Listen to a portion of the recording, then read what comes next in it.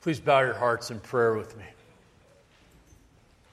Father, we thank you for this great opportunity we have to sing of your name and your fame this morning. And we confess our unworthiness.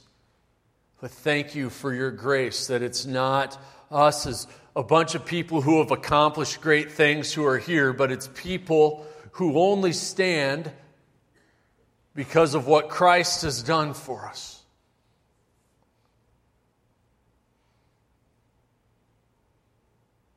And that it's only in Christ that we're able to stand. It's only in Christ that I'm able to say anything of worth. So, Father, we pray that this time that we come to your word would be fruitful. That you would shape us, that you would inform us, and that you would instruct us. It's in the name of Jesus that we pray. Amen.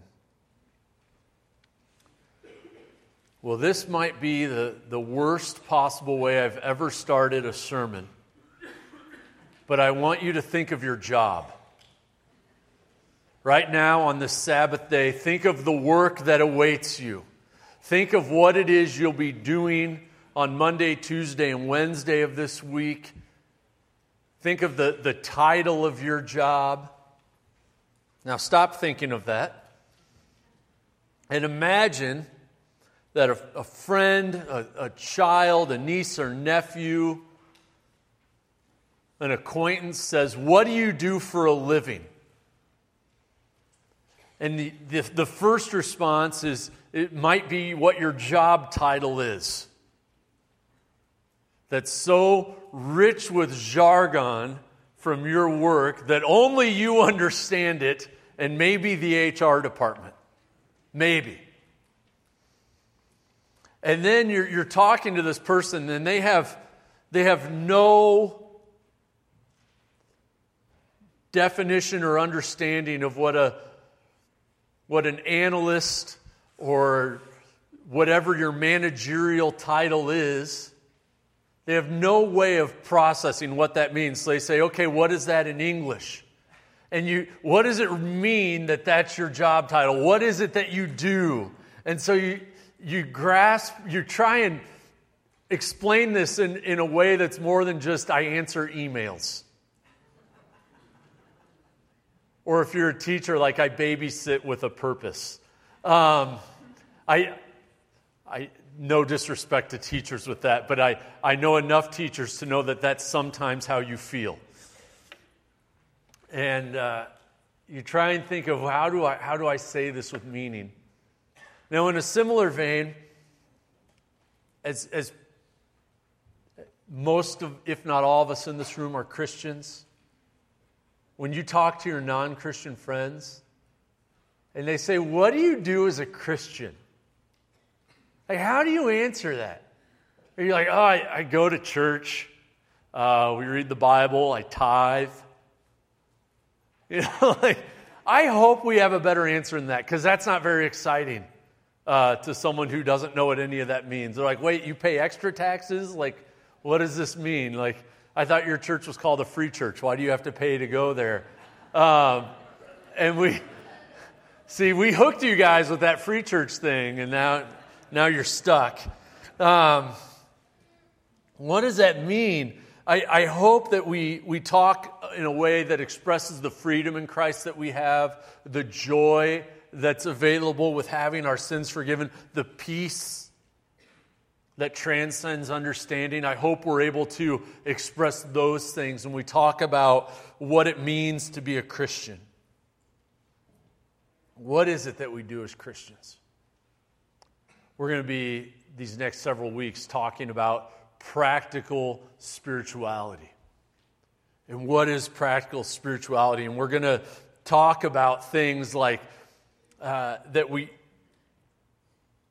that are part of everyday faith. Loving others. We're going to talk about dealing with fear, with listening to God, with forgiving. And how much of this life we go through under the weight of unforgiveness. We're going to talk about reaching out. And this morning, we're going to start practical spirituality. This series, we're going to start with an umbrella category, if you will, and that's following Jesus. That as Christians, we follow Jesus. That's what we do. Now, I'm an audio-visual learner, and so when I'm getting ready to do something for the first time, whether that's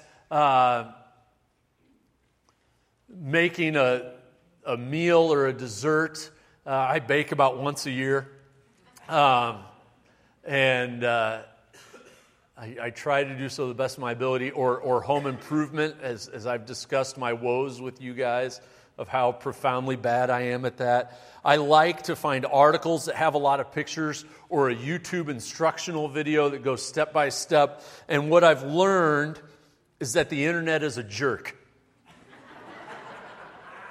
Such a jerk. And here's what I mean by that. You go to the internet and you type in YouTube, how do you change a tub drain? And there's this 5-minute video, and this guy's like, you get this tool, you've never seen anything like it. It looks like if aliens existed, they'd use that to experiment on people.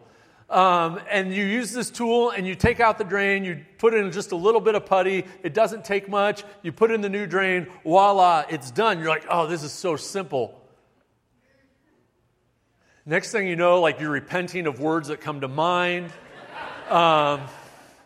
You're calling friends that are plumbers, and you're sending them pictures. This literally happened a few weeks ago in my home, and they're like, boy, you've tried everything I would try. Looks like you need to burn down your house and hope for the best with insurance.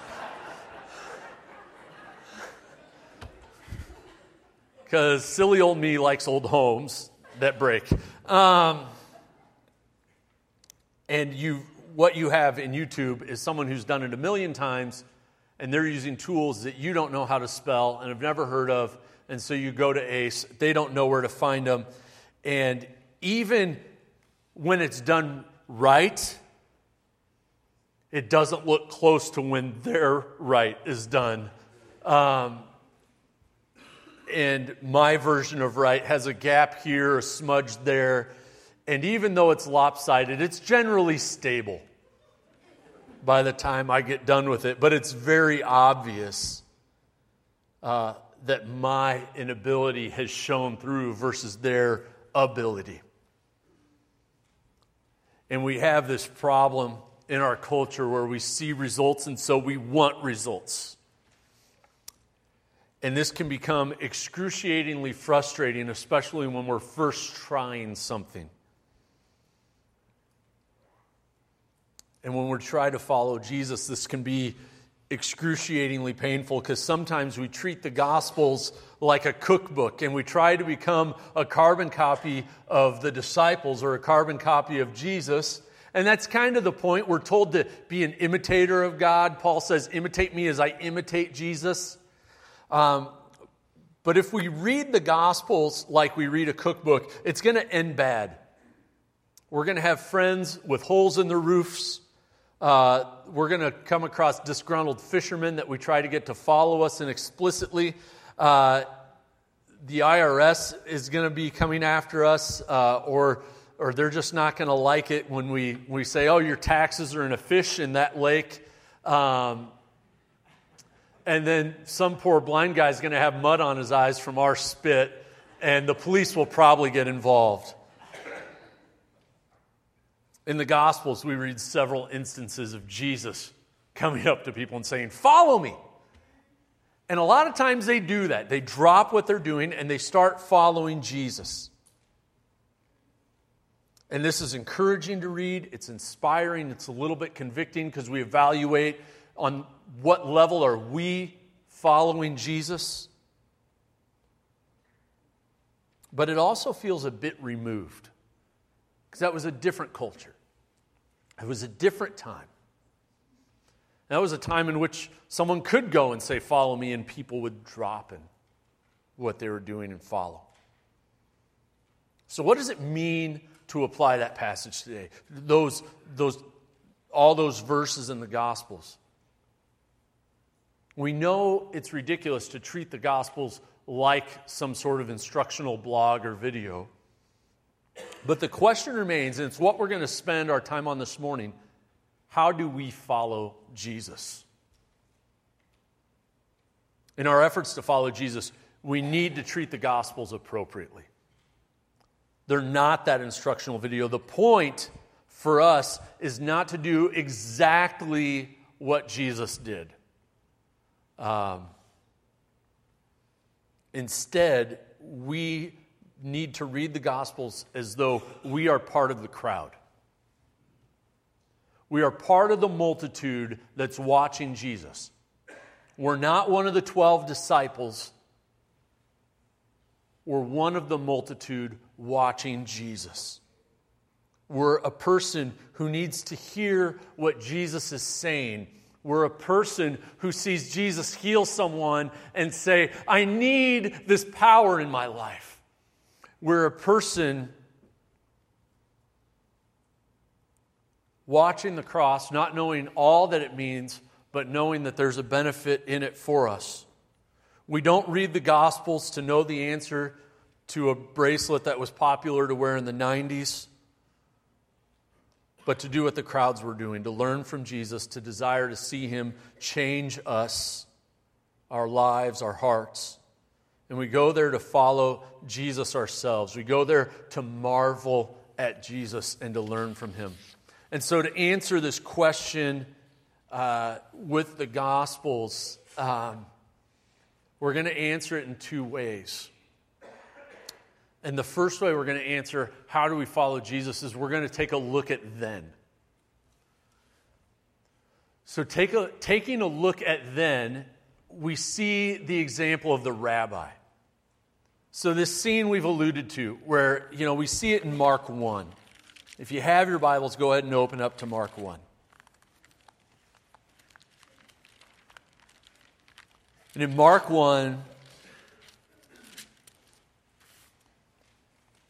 I'll start reading in verse 16. Passing along the Sea of Galilee, he saw Simon and Andrew, the brother of Simon, casting their net into the sea, for they were fishermen. And Jesus said to them, "Follow me.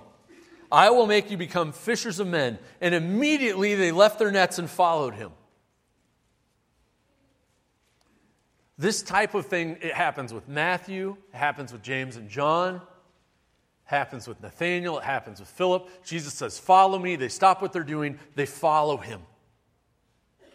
And this seems, all of a sudden, they start calling him rabbi. I'm going to oversimplify this, okay? Rabbi is teacher.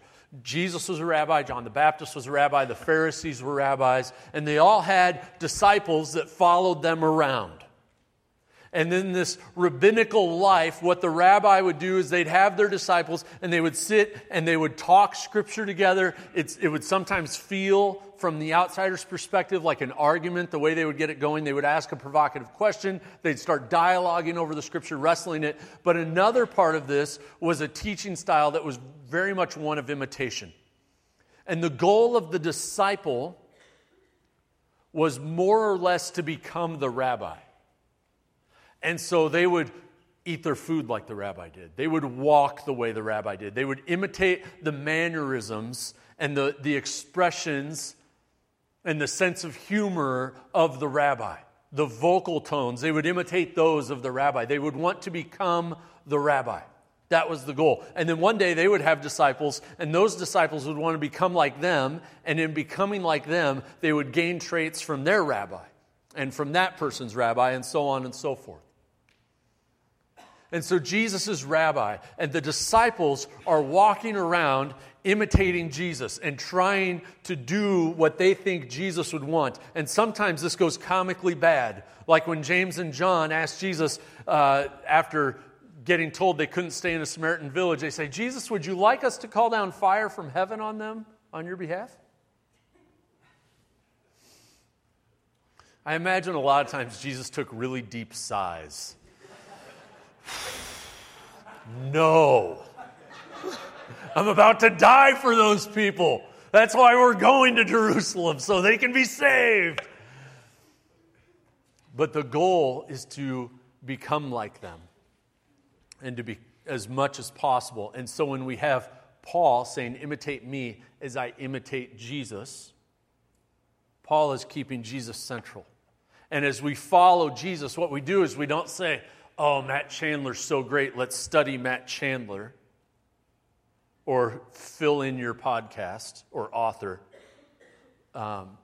Instead, what we do is we come around together and we all say, let's have Jesus be our rabbi, and let's study him, let's study his comings and goings, and let's get to know him as much as we possibly can so we can imitate him in today's world. So that we can, and I'm going to start jumping ahead of myself here a little bit, we can have the same passions and cares as Jesus. So follow me, in the words here of Mark 1, follow me and I will make you become fishers of men, was an invitation to these guys who were fishing. The words follow me were an invitation to all the disciples to drop what they were doing and make learning about Jesus their job. Following Jesus, learning about God through Jesus became their job.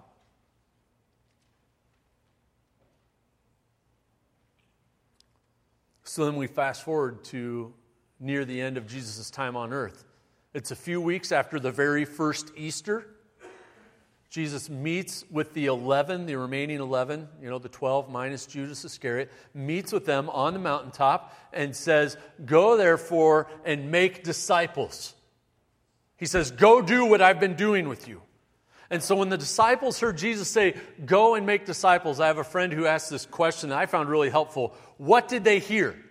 What did they understand it to mean to make disciples when Jesus told them to do that? I think the clear answer is they looked back to what Jesus did with them.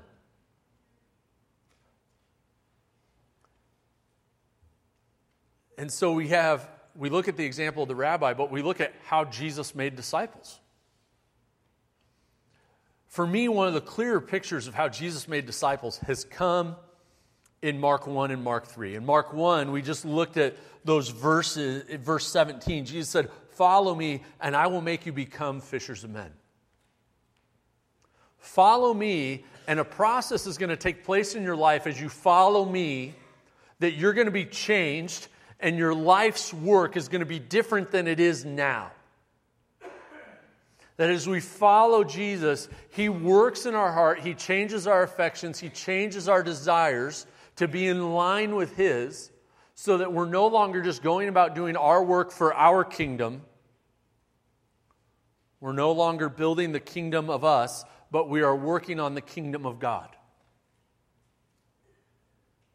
And so He says to Peter and Andrew, follow me, and you're going to stop working on the kingdom of Peter and Andrew, and you're going to start working on the kingdom of God by being fishers of men instead of fishers of fish. And then we get to Mark 3. I'm a big fan of having Bible reading plans. But for me, there's a weakness in the Bible reading plan. Sometimes it can become so goal-oriented that we get more excited about checking the box on our YouVersion app or on our piece of paper that we're using as a bookmark to make sure we don't lose our place than we do about being shaped by the Scriptures themselves. And sometimes for me, that goal of it becomes the main deal, to the point where when I'm going through the Gospels, I'm like, oh, this is very familiar, so I'm just going to read this quickly. And I get to a passage like Mark 3, 13 to 21, and I think, oh, this is the disciples. And so I jump right to the Bible trivia mode. Let me see how many I can name before I read it. And I always forget like Bartholomew and Thaddeus. I'm like, all right, there's like 2 or 3 Johns, there's a couple James, there's a Judas or 2 in there, there's a Peter and an Andrew. How many does that? I start doing that, And when we do that, we lose out on the process of what Jesus is doing. So when we do that with Luke, we could miss the fact that Jesus stayed up praying the entire night before he called the disciples. And when we do that with Mark, we miss a lot of Jesus' method of disciple making. So we're going to look at verses 13 to 15. We're going to skip the names. And he went up on the mountain, and he called to him those whom he desired, and they came to him. And he appointed 12, whom he also named apostles. And listen to this. So they might be with him. That's their first task as a disciple, is to be with Jesus. Following Jesus is highly relational. We can't make it an academic endeavor. We can't keep it so dry. We need to be relational. The point of them following Jesus was for Jesus to change them. The point of us following Jesus is that Jesus would change us and have an impact on us. You think of people you've done things with. Think of those of you who have ever worked at a camp and the bond that's created between people that work at a camp together over the course of a summer, or go on a short-term mission trip together, or think back to when you had free time and you did road trips, and that common bond that can even come from just a couple shared meals. We've been doing Desserts for Eight, and we do this every now and then. And you have a group of people that you get together with for dessert or supper a few times, play some games and talk, spend unhurried time together. And there's a bond that comes about from that. Now imagine 3 years of traveling together, and your mode of travel is walking. And so you're walking and camping together, basically. This is like Pastor Austin's worst nightmare. Is that okay that I said that? No? I'm sorry. We'll reconcile tomorrow. And the bond that comes from that, and the amount of impact that happens relationally. So the first thing is that they are spending time with Jesus. And I have 2 questions for you out of this. One, are you spending time with Jesus? Are you drawing close to Jesus just to spend time with him? And 2, if you're a mature believer, we'll say you've been a believer for 10 plus years, maybe 5 plus years. You've been walking with Christ. Who are you seeking out and desiring to spend time with so that you can help them spend time with Jesus? Who are you going to look at and say, come, let's spend time with Jesus together? Who are you helping to spend time with Jesus? So Jesus spent time with them. And then what does it say? That he might send them out to preach. He might send them out to say, Jesus is your Lord. This isn't preaching a sermon. This is proclaiming the arrival of Jesus. He's sending them out. And we see this in Luke 9 and 10 as Jesus sends out the 12 and the 72. And then at the end of Jesus' ministry on earth, in Acts 1, Jesus ascends into heaven. They're in Jerusalem. The Holy Spirit comes. They all start in Jerusalem. Peter, like Paul, made it to Rome. Andrew went to what we now know as part of Russia, along with Asia Minor and Greece. Thomas is credited with taking the gospel to southern India. Philip, Matthew, Bartholomew were all in Syria, Persia, and parts of northern Africa.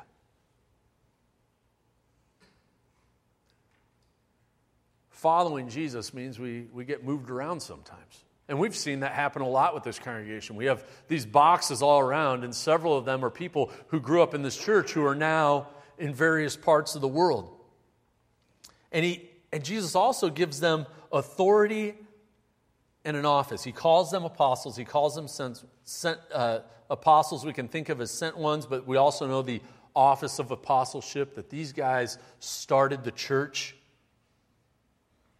He might send them out to preach and to have authority to cast out demons. And some of you might be thinking, boy, I don't do that very often. It's not part of my daily walk, is casting out demons from people. One time we were in Haiti with my youth group, and we were at a youth conference, and this girl was demonized, and they prayed for the demon to leave, and it did, and she repented of the sin she was walking in, and when we get back to the dorm, and this girl in my youth group looks at me, 100% sincere. First one guy goes, "What happened?" So I explained what happened, and then this girl in my youth group looks at me and goes, "Do we believe that?"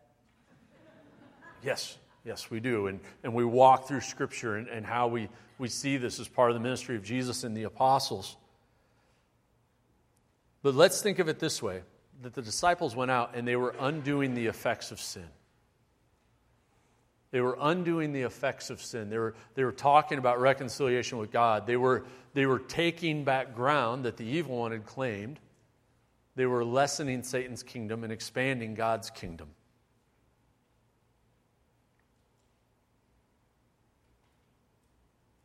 And let's look at another passage that tells us a lot about what Jesus did with the disciples. And we're going to go all the way over to John 15.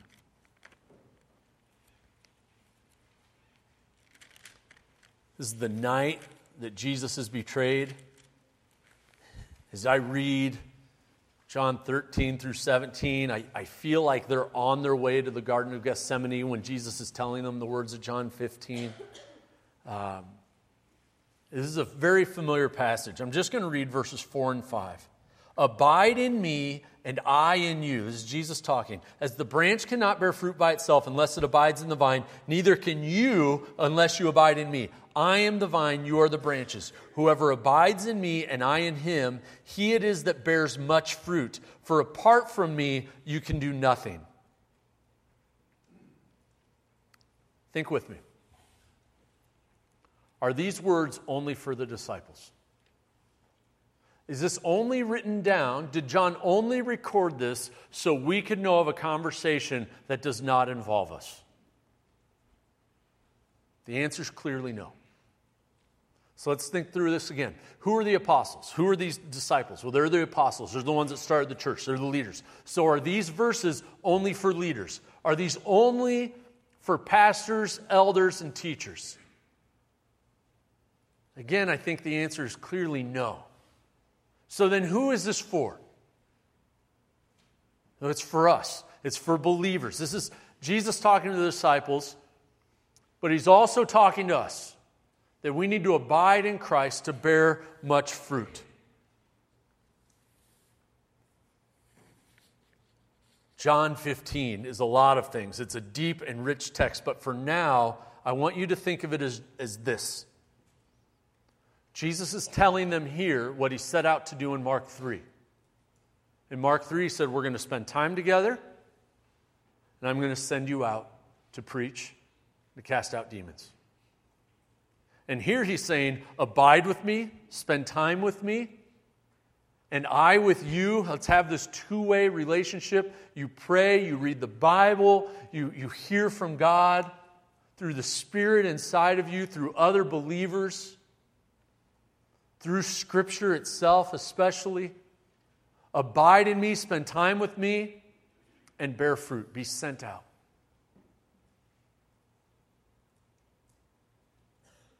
The desire expressed in John 15 and what we see as Jesus' intention in Mark 3 is that we would spend time with Jesus and bear fruit. And so that's a look then. But today we can't just walk down the road. We can't literally walk the countryside for 3 years with Jesus. Because he is seated on his throne in heaven. He's no longer incarnated, walking around. We have the Holy Spirit. So what does it look like now? Let's look at now. How do we follow Jesus now? First, let's not reinvent the wheel. We stand on the shoulders of giants who have followed Jesus for centuries.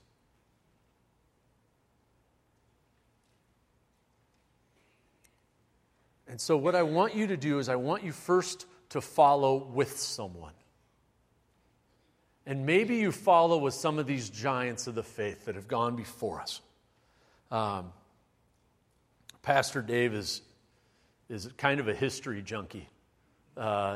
He loves history. If you go into his office on his desk, you'll find books by people who have been dead for centuries, and their sermons and their biographies.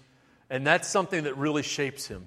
So I asked Dave, I said, Dave, if somebody wants to follow God, follow Christ with a historical figure, who would be the best person? I asked him like 5 minutes before the sermon, just about. What Dave is recommending is that you find some biographies. John Piper has a great series of short biographies. And maybe you find a biography and you really like that person, whether it be Charles Spurgeon or George Whitefield. A couple others that Dave recommended for figures to study would be Hudson Taylor or Amy Carmichael. And look at these people, learn from their lives, and after you learn from their life, if you really connect with them, then find the things that they wrote. But know that they wrote them a long time ago, so it's not going to be an easy read. It's going to be weighty.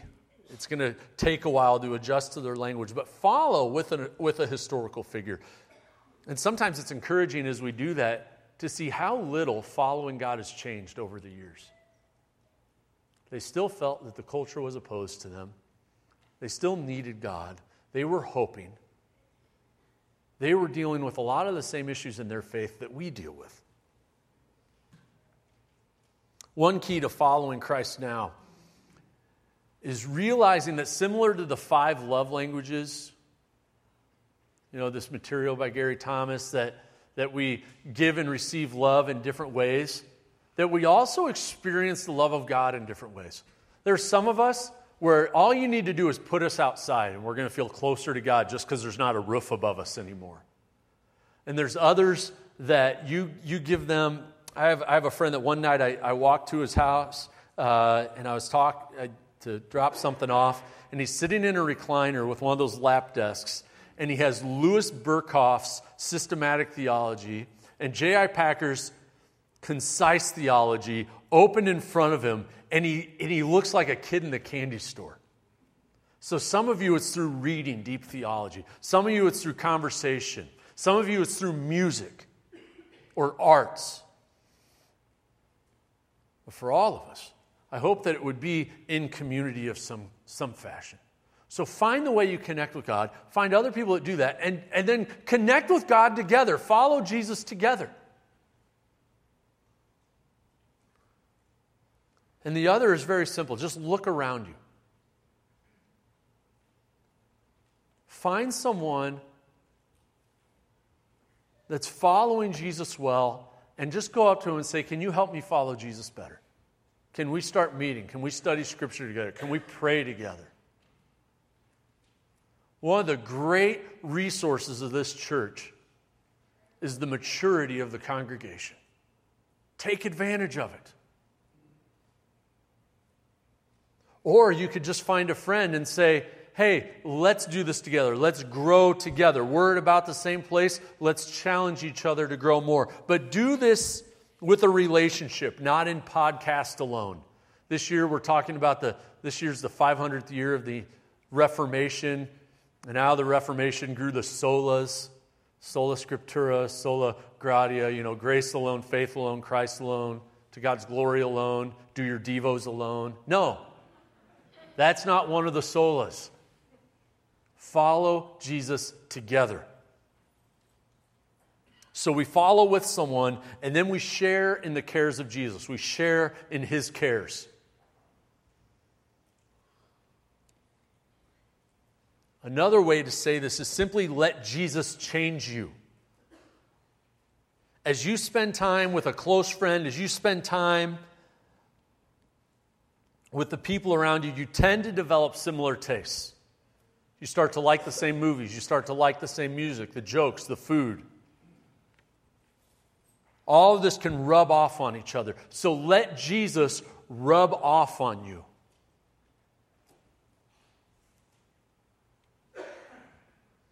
Like what he likes and detest what he detests. if you don't currently have a reading plan for the Bible that you're working through right now, maybe over the next week or two, try to read the book of Mark or the book of John. If you read the book of Mark, 1 chapter a day, just a tiny bit more than that, you'll get through it in 2 weeks. If you do 2 chapters a day, 1 week. Book of John, 3 chapters a day, you'll get it through this week. And so spend time and don't just read through it to read through it, but read through it looking at what Jesus is doing, who he's talking to, what are his reactions to the crowd.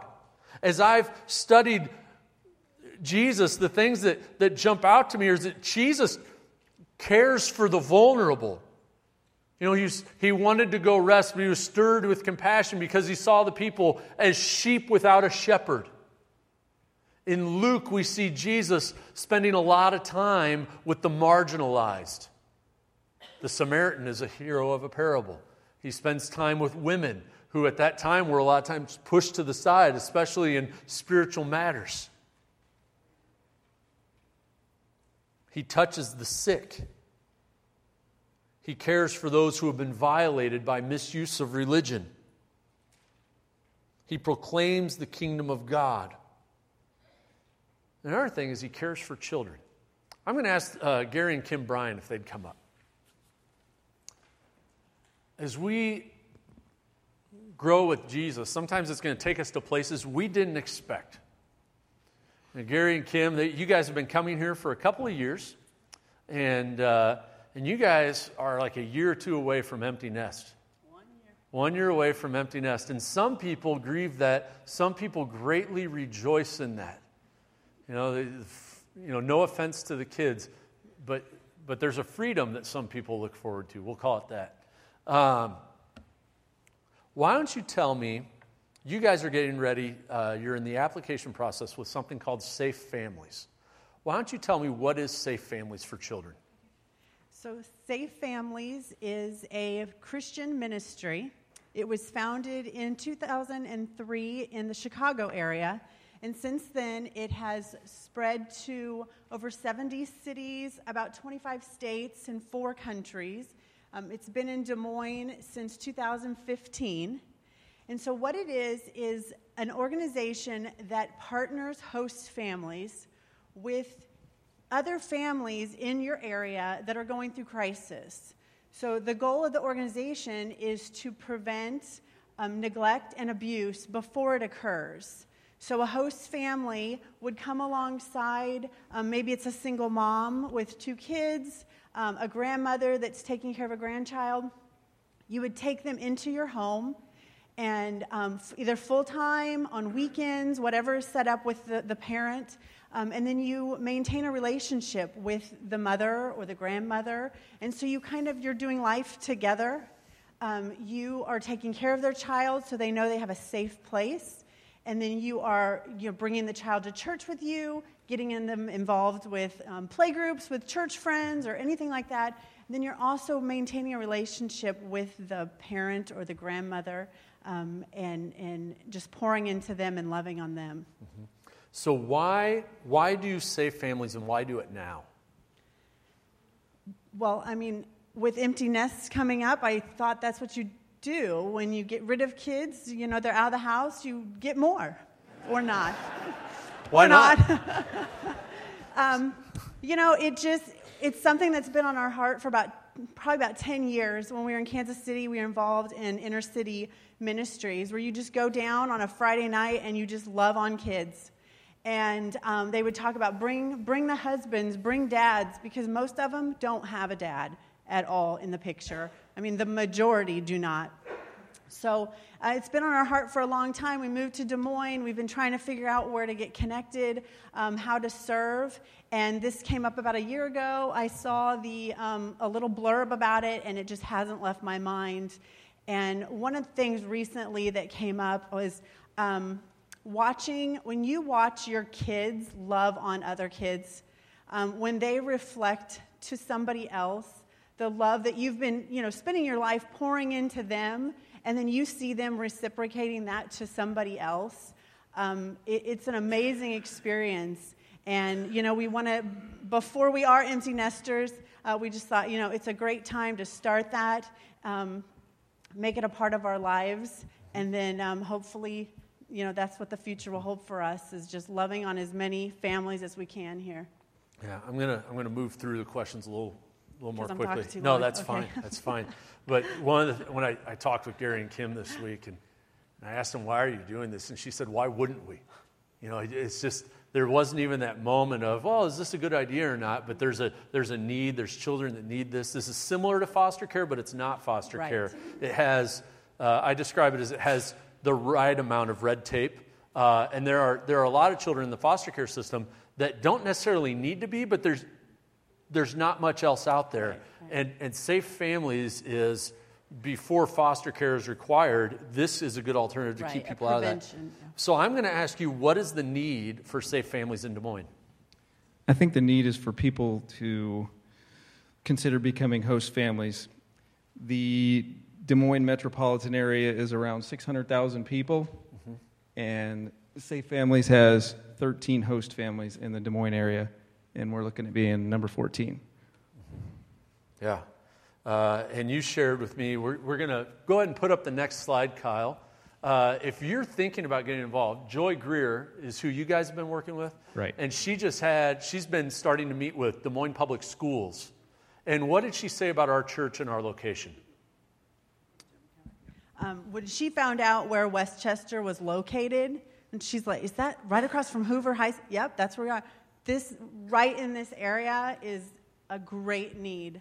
So she was super excited when she heard where we come to church and about maybe seeing if we could all get involved. Mm-hmm. And how would you recommend people getting involved with Safe Families? One of the things we did was go to the website, safe-families.org, start watching some of the videos.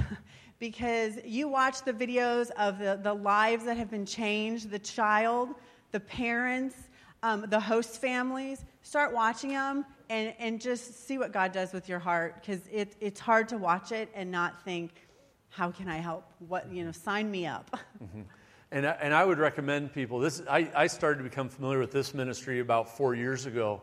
I would recommend, even if you don't think you're able to be a host family, or you think, maybe I'm too old, maybe I'm too young, go and check it out if you're remotely curious about it, and just be praying for how God might want to involve you in this. Yeah. All right, thank you very much. Absolutely. So we care about what Jesus cares about. Part of this means that we take obedience very seriously. I've been doing perspectives this year. And one of the things we learned about in the history of missions was this movement called the Moravian Missions Movement. And it was a small church, or it started as just a small group of people and grew quite quickly in Europe. And they realized there was a whole world out there that didn't know Jesus. So they started sending people out to anywhere they could go. And there's a lot to it that's really exciting, that was fun to learn. But one of the things that stuck out to me is they didn't buy luggage. They didn't buy a suitcase or a trunk to put everything in. They bought their casket. They put all their belongings in their casket, and they left with the anticipation that they would be buried in their casket wherever they were going. There was no second guessing. There was no putting the hand to the plow and looking back. It was just following Jesus, whatever that meant. And so we obey Jesus. We take up our cross. We proclaim the gospel to all creation. We make disciples. Our obedience matters. So as you read the Gospels, know that Jesus meant what he was saying. There's this time in the Gospels where Jesus is talking with a group of people, and someone says, well, Jesus, I'm going to follow you, but first I need to go say goodbye to my family. And Jesus says, whoever would follow, whoever puts their hand to the plow and looks back is not fit. And our guy says, well, Jesus, I'm going to follow you, but first let me go bury my dad. And Jesus said, let the dead bury their dead, follow me. And someone said, Jesus, I'm going to follow you. And Jesus goes, all right, just know this. Foxes have holes, the birds have the air, I'm homeless. So if you're going to follow me, you're going to take that on. And sometimes we can get so trapped in what it means to follow, into all the supposed rules in the category of follow, that we miss out on the me. And we hear Jesus saying, follow me. And we're like, oh, what does it mean to follow? And we lose that the Lamb of God is saying, follow me. And when we look at following Jesus, what does that mean? We did a look then, we did a look now. It means living in light of the worthiness of Jesus. Living in light of the worthiness of Jesus. That your life says Jesus is worthy. A few weeks ago, we had a guy at Perspectives teaching. He helped take the gospel. He was part of the team, one of the first teams to take the gospel to Mongolia. And while they were in Mongolia, they lost a child to SIDS. And they buried that child on a hill in Mongolia and put on the gravestone in the local language, Jesus is worthy. Is Jesus worthy? Does your life reflect the worthiness of Jesus, through whom all things were created and by whom all things are held together? As we sing in Christ alone,